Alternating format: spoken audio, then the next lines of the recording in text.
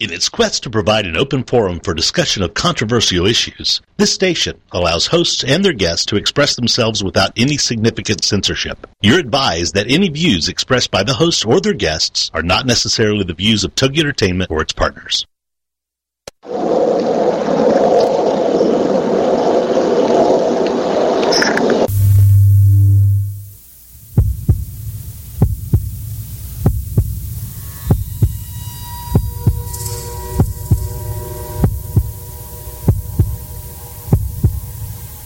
Come with us on a journey into the unknown, the unexplained, and the unbelievable. We will test your senses and challenge your beliefs. A world where science and religion clash. Or do they? You will meet real people and hear real stories, but you will not believe. You will witness strange sights and hear strange sounds, but you will not believe. This is the New England Ghost Project. Welcome to the Nightmare. Good evening, everyone, and welcome to another edition of Ghost Chronicles International. I am Ron Kolick, your host, the gatekeeper to the realm of the unknown, the unexplained, and the unbelievable New England's own Van Helsing. And with me all the way across the pond is Mr. Parascience himself, the dapper Mr. Steve Parsons. Good afternoon, Ron. I got to talk really slowly because my broadband is running really slowly. Okay. I've had terrible trouble all day fighting with British Telecom to try and get it sped up. So if I sound a bit stuttery or start buffering, please excuse me. No problem, no problem. You know, I've got to ask you a question, and as I mentioned before in previous shows, that my wife and I are, big fans of Downton Abbey, excuse me, and also Midsummer's Murders. But I'm trying to figure out what is Midsummer's. I don't understand. Is that a location, or is it? I mean, that's from your neck of the woods, Steve. Steve? Midsummer is a mythical county in the middle of England somewhere, with a group of small villages, all named Midsummer something, Parva Magna. It's a mythical county where there are nobody left alive because everybody has been murdered. Pretty much. So that's what they have, like, Midsummer Coventry and Midsummer's Derby, and it's all towns in this mythical county. Yeah, it's all villages in this little mythical county. But very cool. But the killer is actually the policeman, because him and the sergeant are the only people left alive. Yeah, I know. It's just about every week they kill off, half the county. So there you go. Anyway, so we've had a terrible blizzard here. I don't know if you heard about it. It made our news. A 3 foot of snow, was it? Yeah. You all right? Yeah, we didn't quite have 3 feet here, thank goodness. Only about 2.5 feet, so we were pretty lucky. They gave it a name, didn't they? Wasn't it Midwinter Storm Nemo? Nemo. Yes. After the we fish. Found Nemo. Or Nemo found us, one or the other. Yeah, it made our news. But we're having snow as well, but only about an inch or two, which is enough to bring Great Britain to a stop. Nothing stops the empire that the sun never sets on. An inch of snow will stop it pretty effectively. But anyway, we have a very interesting guest on our show today. I have had him on in the past, years ago, and he's written several books. Most notably is the reincarnation of Abraham Lincoln, and he's also studied under a Swami, which is kind of cool. And he's also written a new book, I believe, Ghost Hunting, Yoga for Ghost Hunting or something. Richard, are you there? Yes. Hi, Ron. How are you doing? Good. What's the name of your new book? It's titled The Yoga of Ghost Hunting. The Yoga of Ghost Hunting, which I found intriguing in itself. But, welcome aboard, and very nice speaking with you again. Thank you. Same here. And one of the reasons, of course, we brought you on is because February is President's Day. I think that's next week, and it basically was George Washington's and Lincoln's birthdays, and they put it together and made this President's Day thing. So it's interesting because Abraham Lincoln, there's a lot of mystery in regards to him as far as the psychic world and so forth. It's not only, you're not, counting being a great president in itself. So how did you get into writing this book and the conclusions that you made, which I'm going to let you describe yourself? Well, actually, Ron, today is Lincoln's birthday, and I think that's very auspicious for having our discussion today. Oh, that is right. Yes, and actually what happened was I'm a person who's a spiritual person. I'm a yogi and a minister and things like that, and I do various things to help people in various ways, and a lot of those doorways to do those things kind of closed for me at one point a number of years ago. And I was actually flying across country, and I just closed my eyes in meditation while I was on this airplane, and just opened myself up to the universe and to give me a project to work on, something I could throw all my energy, everything I know into. And within less than a minute's time, the idea for this book came to me, and I was reminded then of something that I'd read before. There was a great spiritual teacher, a great world teacher, a spiritual master. His name was Paramahansa Yogananda, and he wrote a book that is world famous. Millions have read it and been inspired by it. It's called Autobiography of a Yogi. And the Beatles and others were really into this book. And he said a number of years ago that Abraham Lincoln had been an advanced Himalayan yogi in a past life, and that he was reborn as the famous aviator Charles Lindbergh. And while I was sitting on that airplane, the thought just came to me, both of these men were very famous. There's all these biographies written about them and all their own writings to boot. Wouldn't it be interesting to compare their lives, just to look for instances of connection there within the various things that happened in their lives, between their personal habits and so on. I got very excited at this thought, and I started to dive into the histories of both men, and I was just overwhelmed by what I found. I thought I might find a few interesting connections, but Ron, I ended up finding nearly 500 fascinating similarities and connections between both men.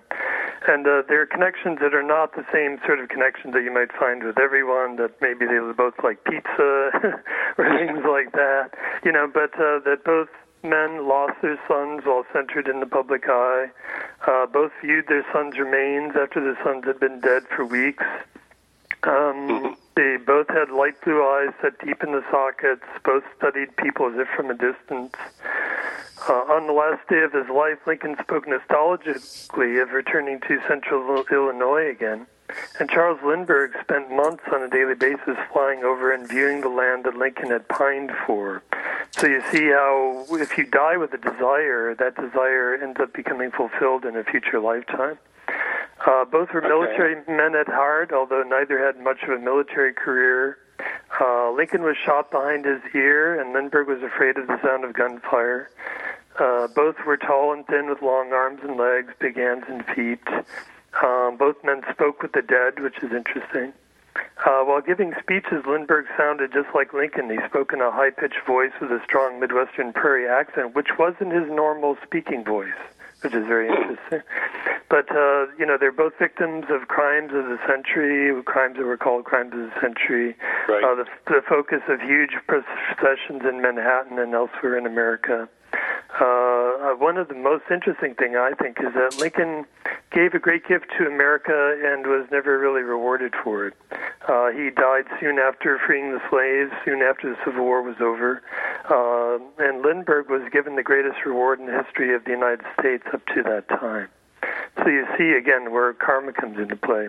Somebody does something really good. So Lincoln was rewarded Lindbergh was rewarded for linking, basically. Yes, he was given Lincoln's reward. That's according to what Yogananda had said. One of the many fascinating similarities or connections between the two men. So with us today also is Steve Parsons from the UK. He is. Yes, hi, Steve. Hi, Richard. I don't know if you can hear me. It's a really bad connection I've got. Oh, okay. I hope you could hear me as well. I'm hearing you loud and clear. Oh, that's good. I can hear you pretty well, but it is a bad connection tonight. Mm-hmm. All right. Well, you must have done something in your past lives while you're being suffered now. Well, you told me that same thing in your last lifetime. Well, I'm saying I'm a great fan of Lindbergh in particular because I've always had a passion for aviation and flying and grew up, of course, with the Spirit of St. Louis and reading all about the exploits of Lindbergh, setting up with Pan American with one trip. Mm-hmm. Lincoln, your president, it's something we learn at school, but we don't have a great deal of detail. But certainly with Charles Lindbergh, I have a love of aviation and so a knowledge of Lindbergh, but I'd never realized there was a connection or quite so many possible links and connections between the two. Mm-hmm. You know, Lindbergh actually lived for a while in the UK, in the southern area of England, someplace called Longbarn. I think that was the name of the place. I believe it was in either Sussex or Suffolk or somewhere around there. I was aware he lived in the UK for a short period. I don't know the exact place, but I was aware of that. He was a great childhood hero of mine, and indeed of millions of others, of course. Mm-hmm. Yes. In fact, Lindbergh, after he flew the Atlantic, was compared favorably with Lincoln.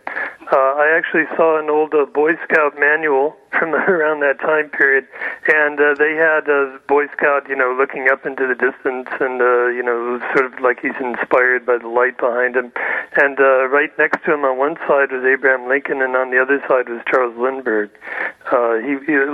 Lincoln, both men were very highly regarded at certain parts of their lives. There's a lot of talk about Lincoln, especially in his, dealing with the other realms and so forth. We don't hear too much about Lindbergh. I know of I don't know if I talked to you about it or someone else, that when he did do the transatlantic thought, he did have an experience that he later wrote about. Is that, do you remember something like that? Yes, actually, it was a very powerful experience, and I mentioned that in my book, and it has a lot of ties into what Yogananda had said about the same soul as Lincoln and Lindbergh, having been a Himalayan yogi in a past life, because it was a very powerful spiritual and yogic experience. And he also ended up talking with ghosts, apparently, on that flight, which is interesting. He was about halfway across the Atlantic. The night before he took off, he had a hard time sleeping, and he was about to fall asleep, and one of his assistants or people that were helping him at the time knocked on his door right then and wanted to talk to him right when he was about to fall asleep. So I think he got about less than an hour's sleep that night. And then he took off in the airplane and flew 33 hours from a field on Long Island, New York, all the way to Paris, France. And so he was up for a really, really long period of time. And I don't know if you've ever had this experience, but if you've ever tried to stay up all night, there's a certain time right before it starts, the dawn starts to break, where it's really hard to keep your eyes open. And this is the time period that Lindbergh was experiencing. He'd missed a whole night's sleep the night before. He was staying up a second night in a row. And it's very interesting that yogis often try to do this, often try to deprive themselves of sleep or just try to meditate rather than sleeping. But he'd been up for that really long period of time, and he was trying to stay awake. He had no co-pilot, just himself himself and this great big engine, this great airplane that he was flying, and he knew that, there were two parts of his mind that were having an argument. One was the subconscious mind, which was saying, look, you've got to fall asleep. If you don't sleep, you're going to die. People just can't stay up like this for this long without sleeping. And the other part was saying, no, if you fall asleep, then you're going to fall into the Atlantic and die. And so with the tension between the conscious and the subconscious catapulted Lindbergh into a state of superconsciousness. And suddenly this other third part of his mind that Lindbergh called started to talk to him, and he said, look, you're going to rest, but you're not going to fall asleep, and everything was going to be fine. And he was too tired to argue about it, so he just surrendered, and suddenly he felt this deep state of peace. His body was like on autopilot, still steering the airplane, while his consciousness was not really focused on flying at all. He was focused on something else, which was that the inside of his airplane suddenly became connected to the astral world, which is the energy world behind the physical world. That's the world that ghosts live in. And he suddenly saw that the inside of the airplane had expanded. It was very tight quarters there, but suddenly there was all sorts of room. And he could see not only in front of himself, but also behind himself. He said as if his head was one great eyeball. And this is called spherical vision. It's a very rare experience that yogis experience sometimes in meditation. And while he was experiencing that, he saw these three spirits or ghosts. They entered the back of the airplane, and he said he had this long discussion with them that was very fulfilling to him. It's like he said they answered questions that he'd wondered about all his life. He said as if he had known these spirits before. He said perhaps in a previous existence. And he didn't know, and maybe he had met these spirits in the Himalayas. Maybe they were other yogis that he had known who had come to, at this very crucial moment of his life, to be there to support him. But they had this long conversation. He said he could never remember a single thing they talked about afterward, but it was also deeply meaningful to him that he mentioned it in 3 of his autobiographical writings, and including the last one. And in that one, he kept going back to it over and over again. And so it was a very powerful experience for him. And again, all during this time, his body was flying the airplane. He wasn't looking out the window. He wasn't checking the compass, which actually didn't work during part of the flight. Everything. Finally, he came out of this state, and after he did, he looked out the window, and he looked down, and he was able to see a coastline. It was a coastline of Ireland, and he was almost exactly on course. And the odds of this, considering everything that had taken place, sometimes he had to fly through fog, through clouds. He wasn't sure, and I mentioned before, his compass didn't always work. But somehow, through this experience, he was kept pretty much exactly on course. And he made a touchdown at the field in Paris, almost exactly on the time that he had planned for it. Yeah, it's pretty amazing. What do you think, Steve? I've heard the accounts of Lindbergh's dreamlike visions on the flight before, but I have to, I guess, act a bit like Cal would say at this point, and just ask the obvious, because he has been awake for a very considerable time, and I know from my own experience, having been awake, for 30, 40, 50 hours. Which on 2 occasions it did get to that length of time. And you do start to have some very strange and very bizarre hallucinations and thoughts. And I was completely disconnected from my body and from the things that were going on around me, even though I was still awake and functioning. And you have to, raise that question.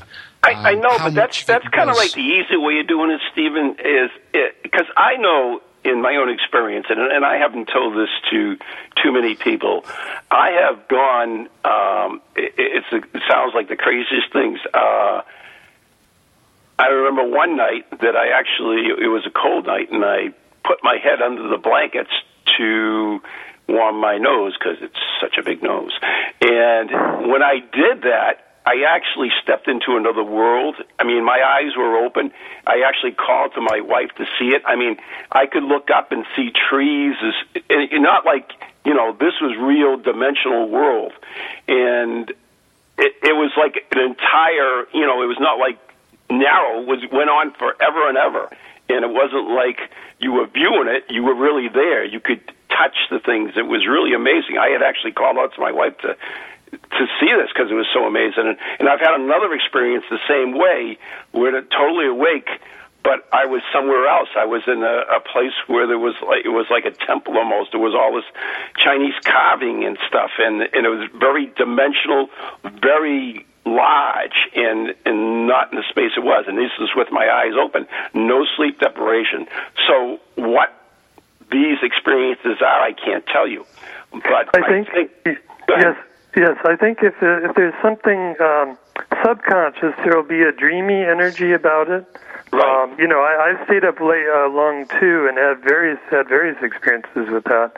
Right. And the way that you can differentiate between the two is something that is what the yogis call superconscious. So it'll be a heightened level of energy, and if it's subconscious, it'll be a dreamy sort of energy. Everything will be vague. It's like you have these different kinds of dreams at different times, where a lot of dreams where you're just going through your subconscious and just sort of cherry picking your various thoughts or ideas or desires or fears or anxieties, and just sort of patching them all together, and they go from one thing to another. Nothing makes much sense, and then suddenly you're in the dream state, and suddenly everything is very clear, and maybe you'll see somebody that you used to know that's no longer alive, and you have this really amazing conversation with them, and it's like, I really feel that Joe or whoever it is here, and then I'm talking to him. Actually, Lincoln said he had experiences like that repeatedly with his son Willie, who died in the White House, which is mentioned a number of times, by the way, in that recent movie about Abraham Lincoln.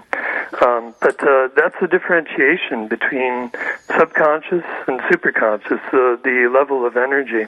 I had an experience, Steve, when I visited England some years ago, and I went to Battle Abbey, where the Battle of Hastings took place. And when I was there, I had a very powerful experience. And, someone could say, well, maybe that was just a dream sort of thing, but it was so powerful. I went to where the battle took place. And actually, before I got to that location, I had gotten off the train and was talking with a friend who was living in England at the time. I hadn't seen him for many years, and he was telling me some funny stories, and we were laughing together. And we were walking along this stone wall, and all of a sudden, my whole mood shifted, and it was like 180 degrees. It was totally different. 1 second, and just snapping of a finger, suddenly it was totally different. And I was suddenly, this cloud was like over my head, and I could hardly speak, but somehow I was able to communicate to my friend what I was going through. I asked him, we were going to visit this site together. I said, would you mind if we split off and visited it separately and then joined up later? And he said, sure. And so I went to where this battle took place. And I just ignored all the dioramas and said, well, at this time of day, this happened between Harold and William the Conqueror, etc. And I just went out to the middle of the battlefield, and I just sat down there where the sheep were, and they were buying and nudging me, and I sat there and I wept for about 45 minutes. And I saw superimposed over the landscape. I had an experience I'd never had like that before or since.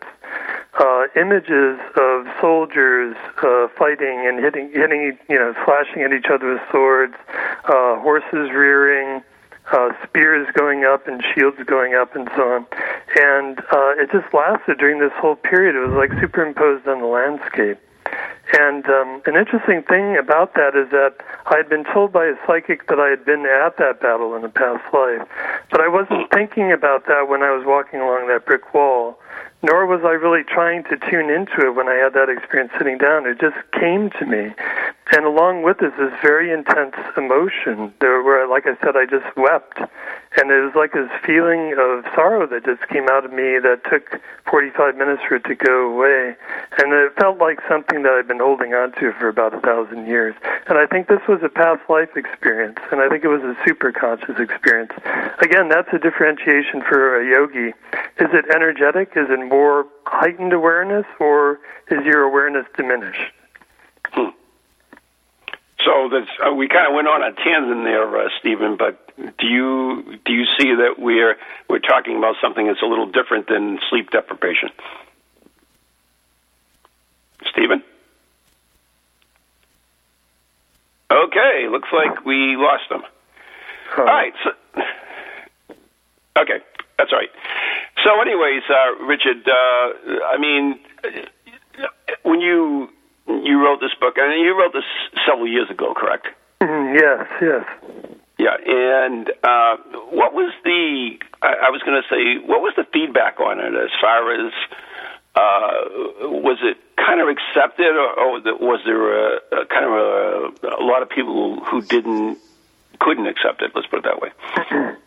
Well, I'd have to say that I had different feedback from every single person who read it, who spoke about it. But a lot of people found it fascinating. In fact, by and large, that was the one word that I heard from most people is fascinating. And I found it fascinating to work on. It was an incredible journey just to work on this book.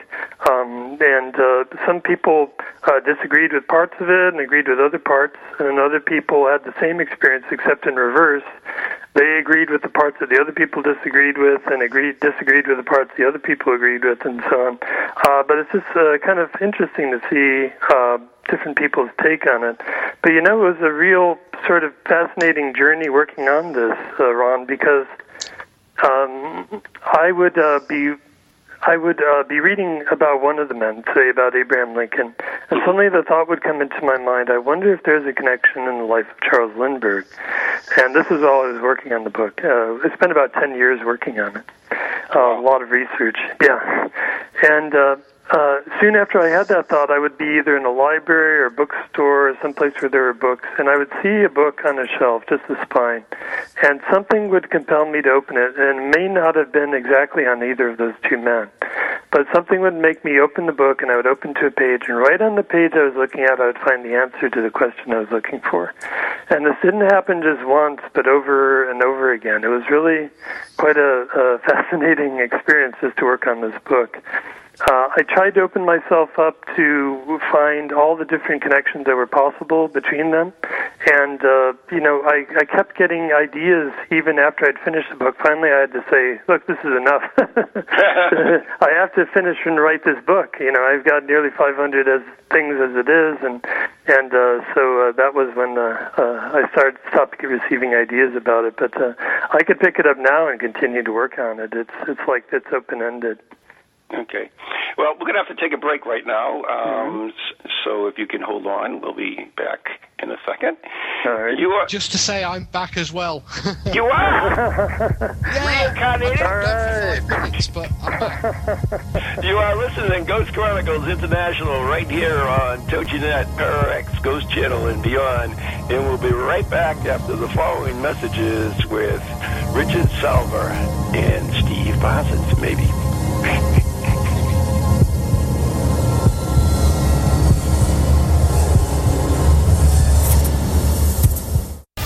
Welcome to TogiNet, radio with a cutting edge.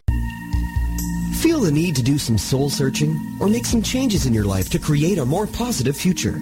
Then Circles of Wisdom is just the place for you. Circles of Wisdom is a metaphysical bookstore and more, located on Route 28 in downtown Andover, Massachusetts. We carry a large selection of books and music, crystals and gemstones, jewelry and gifts, sage, aromatherapy, and so much more, all in a relaxing and welcoming atmosphere. We offer classes on a variety of topics like yoga, Reiki, psychic development, alternative healing, and personal transformation. For guidance on this journey we call life, get a reading from one of our many readers at Circles of Wisdom, 90 Main Street in downtown Andover, right next to Bertucci's. Call us at 978-474-8010 or check us out on the web at www.circlesofwisdom.com. Lots to see and do in a feel-good place, an oasis in this hectic world.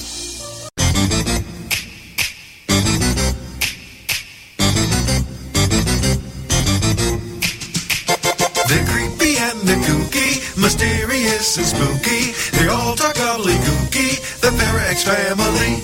The shows are paranormal, not stuffy but informal. The topics are abnormal, the ParaX family. They're strange, deranged, unrestrained. So grab your favorite brew, it's time to rendezvous as we give awards to the Para-X family. Take 6,427. All right. Hi, I'm Ron Kolek, author and lead investigator of the New England Ghost Project, New England's own Van Helsing. And I'm Ann Kerrigan, the blonde bombshell, and I'm the lead investigator of East Bridgewater's Most Haunted. And we'd like to invite you to tune in Ghost Chronicles, The Next Generation, every Wednesday night at 7 p.m. Eastern Standard Time on www.toginet.com. So Ann, what are they going to hear on this stupid show? What are they going to hear? They are going to hear things that they can't believe are happening. Like Beyond Bizarre.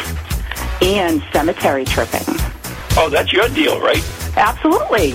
Yeah, one of these days you're going to get so scared of one of these cemetery tripping things that I'll have to get a new co-host.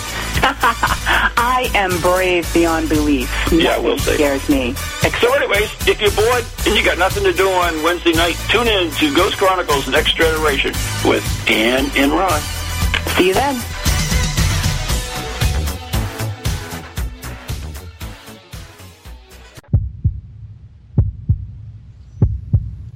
And we are back. You are listening to Ghost Chronicles International with Steve Parsons and Ron Kolek right here on TogiNet, Para-X, Ghost Channel, and beyond. And our very special guest is author Richard Salver, is it? Am I saying that right?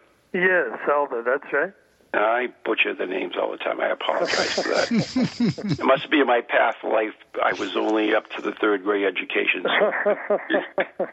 Well, Lincoln himself, Abraham Lincoln himself, he didn't attend much school. He went around. He just had these people that would come through. They were called ABC schools. Where someone would come in and he would repeat lessons out loud, and all the kids would have to repeat after them. It didn't sound very much fun.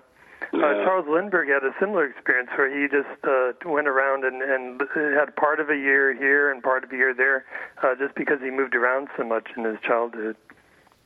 You know, what's amazing is my mom, who died a couple of years ago. She was 98 years old, and because she had to work, she only went to had a grammar school education, but she was extremely intelligent. She spoke like 3 or 4 languages, and she would put my grammar to shame, and it's amazing. It almost kind of gives you a case of reincarnation thing. Yes, it doesn't matter for many people what sort of education they have, if they have that sort of intelligence. Abraham Lincoln, as I mentioned, didn't have much schooling at all, and yet he's considered the greatest president in the history of the United States by many. Yeah. And Charles Lindbergh, had that poor education, and he won a Pulitzer Prize for his book, The Spirit of St. Louis. Wow. Although I find this fascinating, I don't believe in reincarnation. I haven't been able to grasp that. Yeah, it doesn't mean it doesn't exist, and it's just I haven't been able to believe in it yet. It doesn't. My life is always changing. It's a journey I'm on. So before Ron, yes? Can I just jump in there? I was just gonna ask you because we miss you. Go ahead.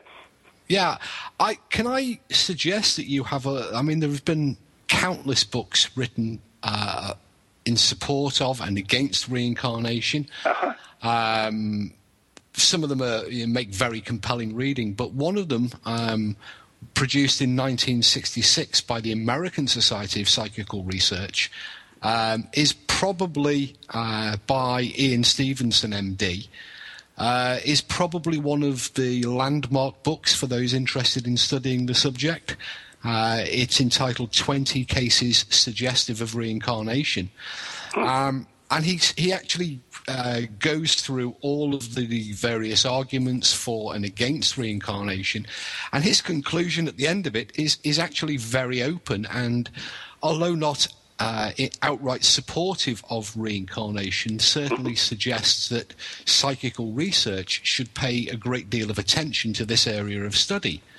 And so I would suggest that anybody who's interested in the subject, as I say, should certainly pick up this proceedings of the American Society for Psychical Research. 20 cases suggestive of reincarnation. Yeah, maybe that's something to look to. I know that when David Wells, of course, is big into reincarnation, he came over here, he tried to turn me to the dark side, but I just couldn't bite that bullet. I have written forwards for people who have written books about not believing in reincarnation, but that doesn't mean it doesn't exist. Let me say that perfectly clear. I just don't feel there's enough evidence in my little corner to believe it myself. So that being said, sometimes it is people an enormous concept. Go ahead, Steve. No, I was just going to say I can understand Ron's perspective, because the implications of reincarnation are absolutely beyond imagination, aren't they? The fact that we can return and re-inhabit bodies, and that we go round on some sort of merry-go-round, or seemingly endlessly, but then that's counter the spiritualist perspective, which suggests that we live here on this plane of existence, and then we progress to another plane. So the two arguments do at times contradict each other. Or the two perspectives. A number of people find themselves just sort of propelled into a study of reincarnation, either having not believed in it before, or in my case, it was a thing where I actually did believe in it. I mean, it made sense to me that we would not just have one existence on this earth, however brief or however long it might be, and then, everything would be lost. It just seemed like a great waste, but that you would continue to learn through various lifetimes. You might consider each lifetime as like a day in school. But that over time, that our souls would become refined. We would learn our lessons in life, and then eventually that we would graduate. And the yogi's view is that after, however many lifetimes it takes, that once we understand the deepest truths of life, that we would merge with spirit and no longer need to reincarnate again. Except for some souls who would come back to just help others, and these are like the spiritual masters and others who would come to this plane. But for me, I actually believed in it for a number of years. I'd studied the teachings on it, especially as explained by Yogananda, who I'd mentioned before, and just found they just made sense to me. Yogananda's explanation was very logical and made perfect sense to me, at least.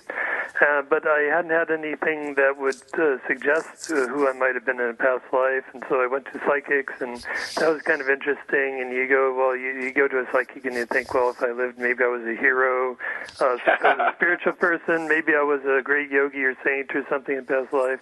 Maybe I was both a hero and a saint. There you go. And then you find out you were a farmer, or this, things that you'd rather not know about or not think that you might be.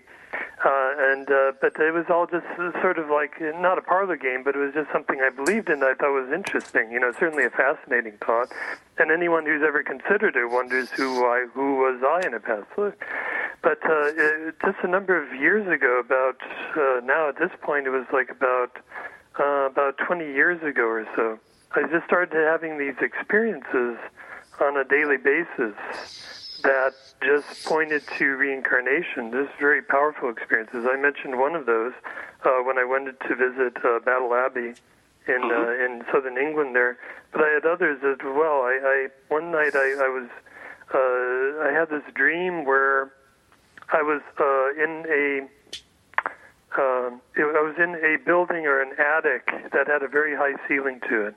And I saw these people floating around the top of the attic, and they were dressed in costumes that I knew was very old-fashioned from hundreds of years ago, but I had no knowledge of history, especially European history, although I was fascinated by whatever I did read about it. I just had nothing like that in my schooling, so I didn't know much about it. But they were dressed in very particular costumes. And after that, I started to become interested, and I started reading about it, and I realized that they all came from the time of the Tudor period in England, the time of Shakespeare. And was just really fascinating to me. I would have so many experiences that way, and they all pointed to reincarnation. And through those experiences, I learned a lot, and I put a lot of what I learned into my book, The Reincarnation of Abraham Lincoln. Mm-hmm. A question that's often posed, though, is if we're here in this life, this existence now to learn and to then progress, it seems illogical to my way of thinking and to the way of thinking of a lot of people that we effectively start with a blank memory with every cycle of life. No lessons apparently would be learned. It just seems to be. Surely it would make more sense if we were to live and to progress, that we at least remember the lessons that we learned the last time around. Yes, actually, Steve. But the thing is, at least what the yogis teach is that we do have a memory, and that it comes through. It's not a direct memory, because if you can imagine everything that people experience in their lives, the victories and the failures, the joys and the betrayals and all that, being in the mind of a little child growing up, it would just be overwhelming. They couldn't function. But what you do see is that children, even when they're born, have habits, and they have these gifts. They have these abilities. They have some child, like my son. He's incredibly. He has a great power of concentration, much greater than mine. Even when he was born, right when I picked him up in the hospital, I was holding him. I was half asleep because we'd been up all night, for this birth. And suddenly I looked at him. It was like a bucket of cold water had been splashed over my head. He was just like, "Who are you?" This is really powerful energy, powerful focused mind. And he has it now where he scored the highest grade ever in his school for mathematics. He just has this really powerful mind, something that someone else might spend their lifetime trying to develop.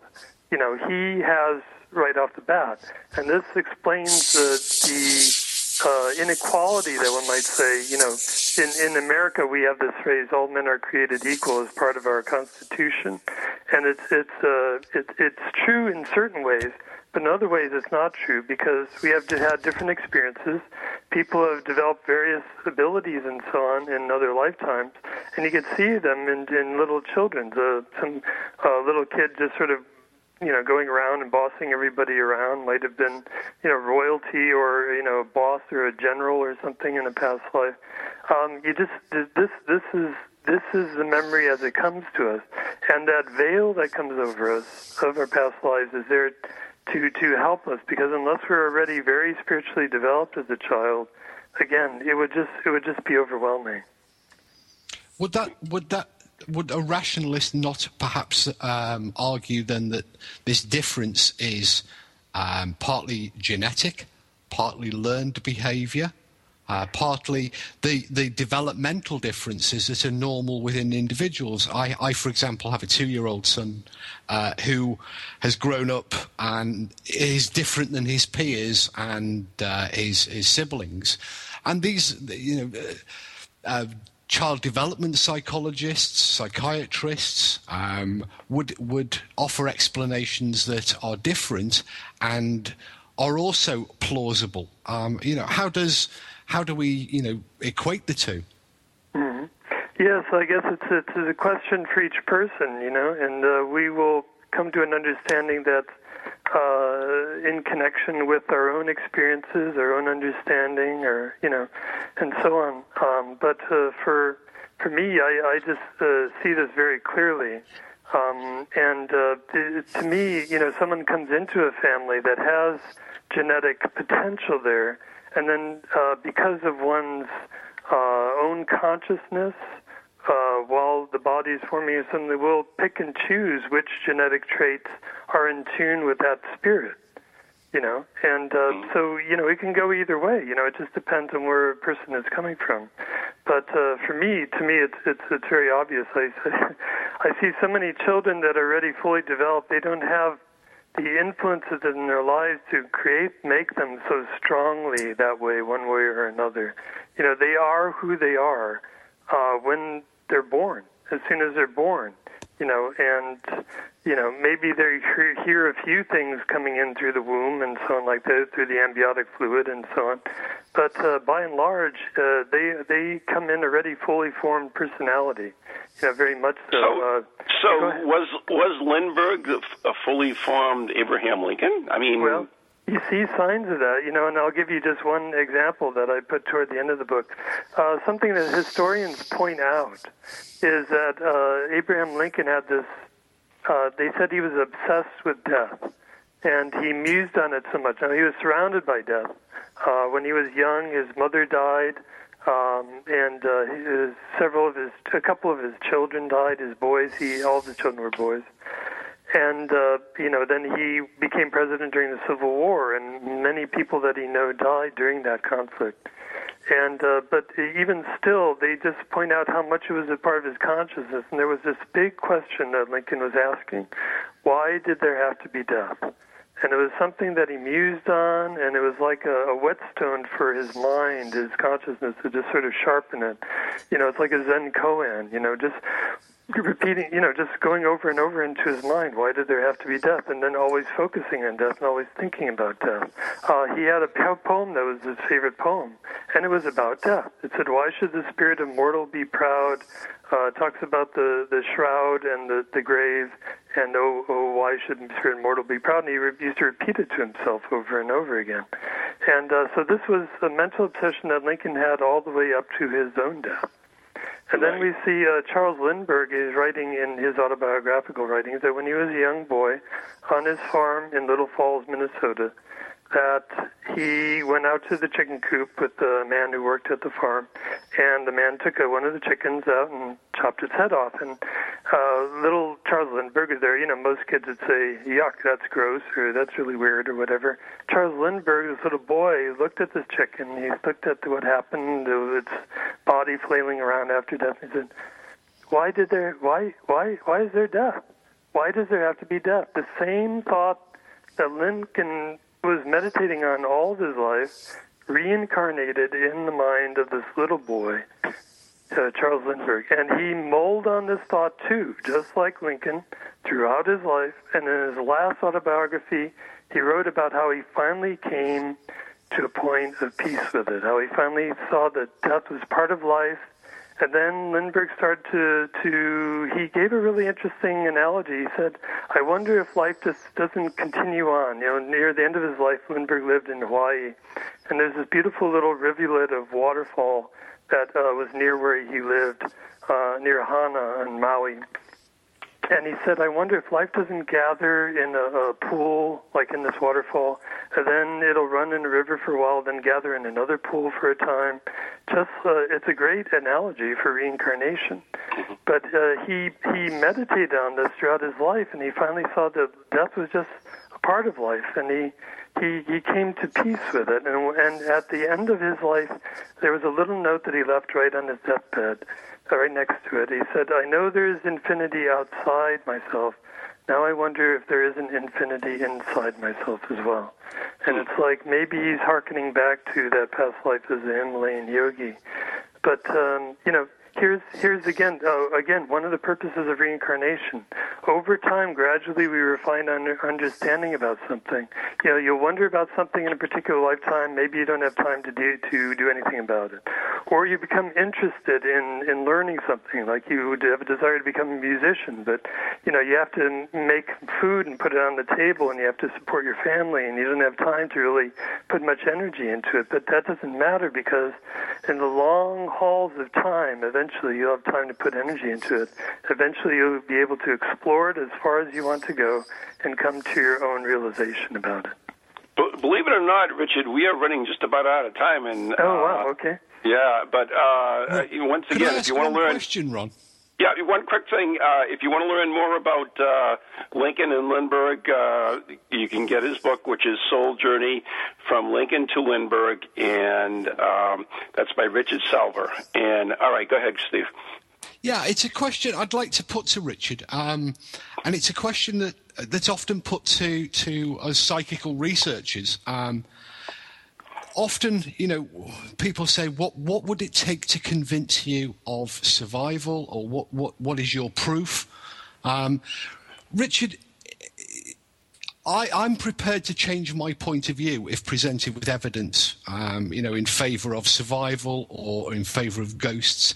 What would your position be if science came up with a test that said, do you know what? It's all in the mind. All of this stuff about spiritualism, it can all be properly, rationally explained.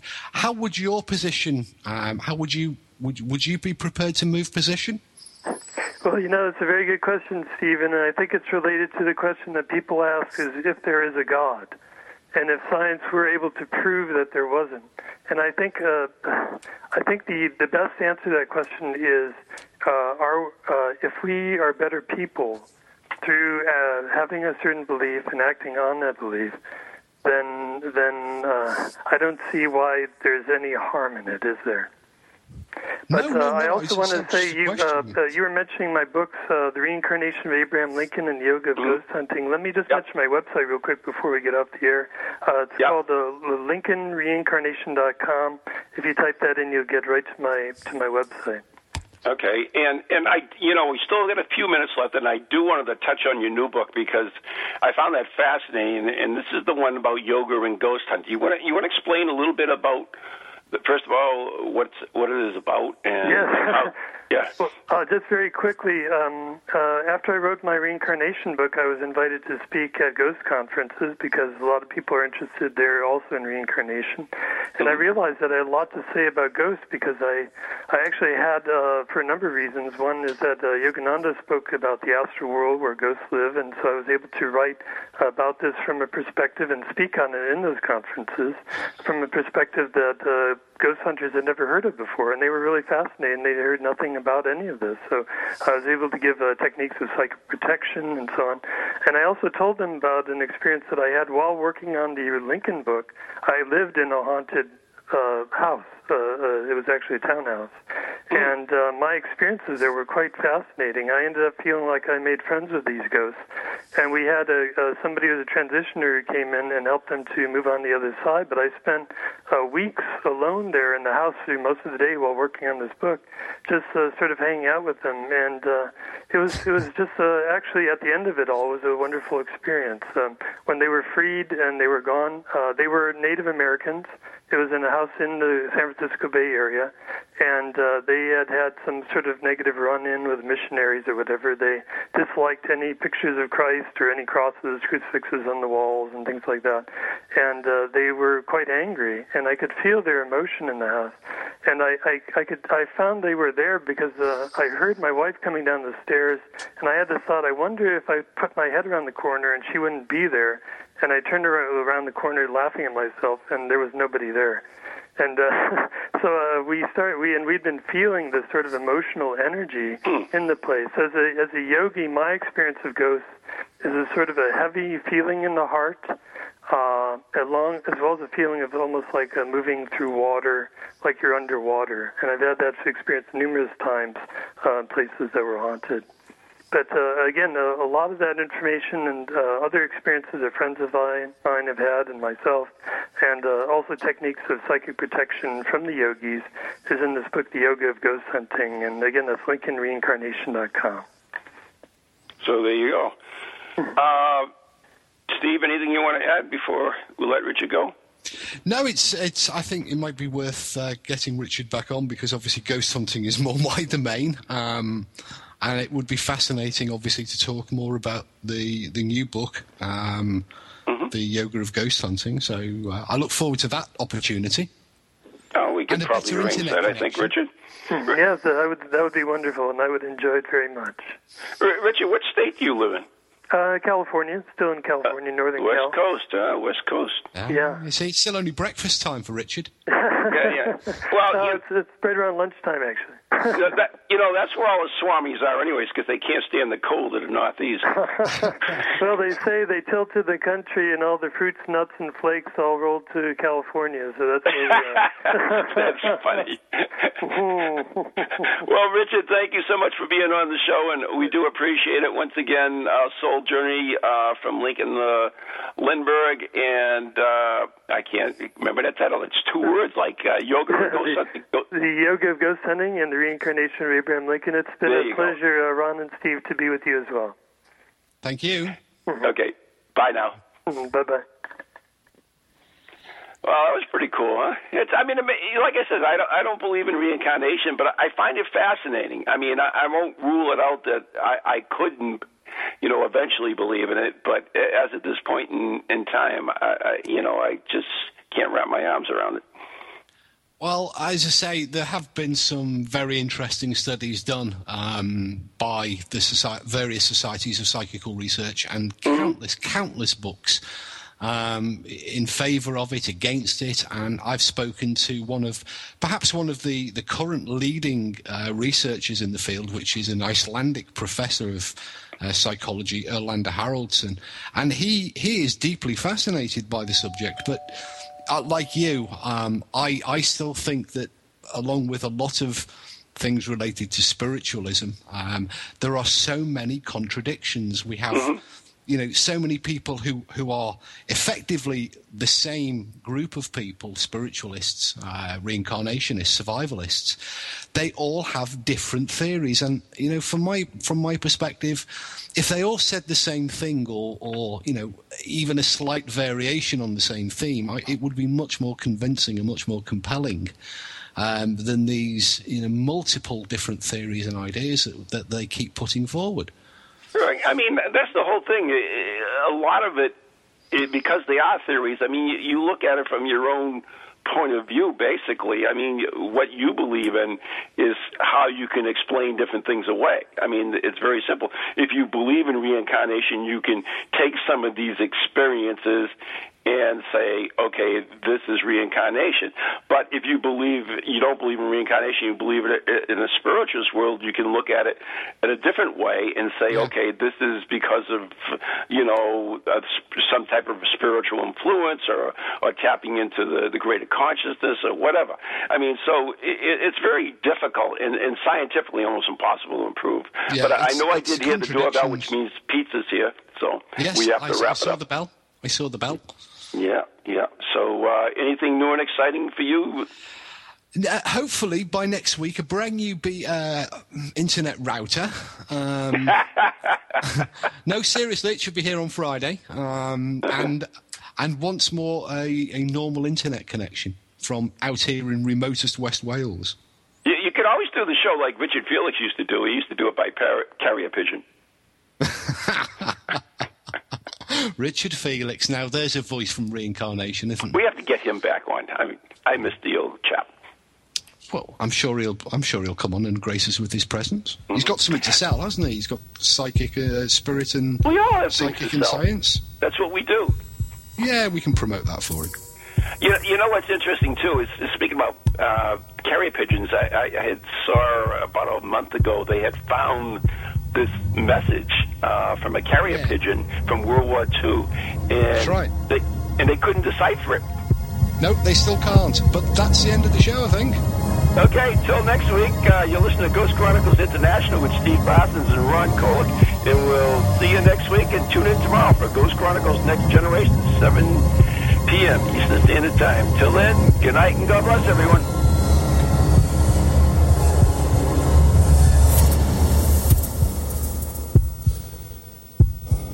From ghoulies to ghosties, long-leggedy beasties, and things that go bump in the night. Deliver us, good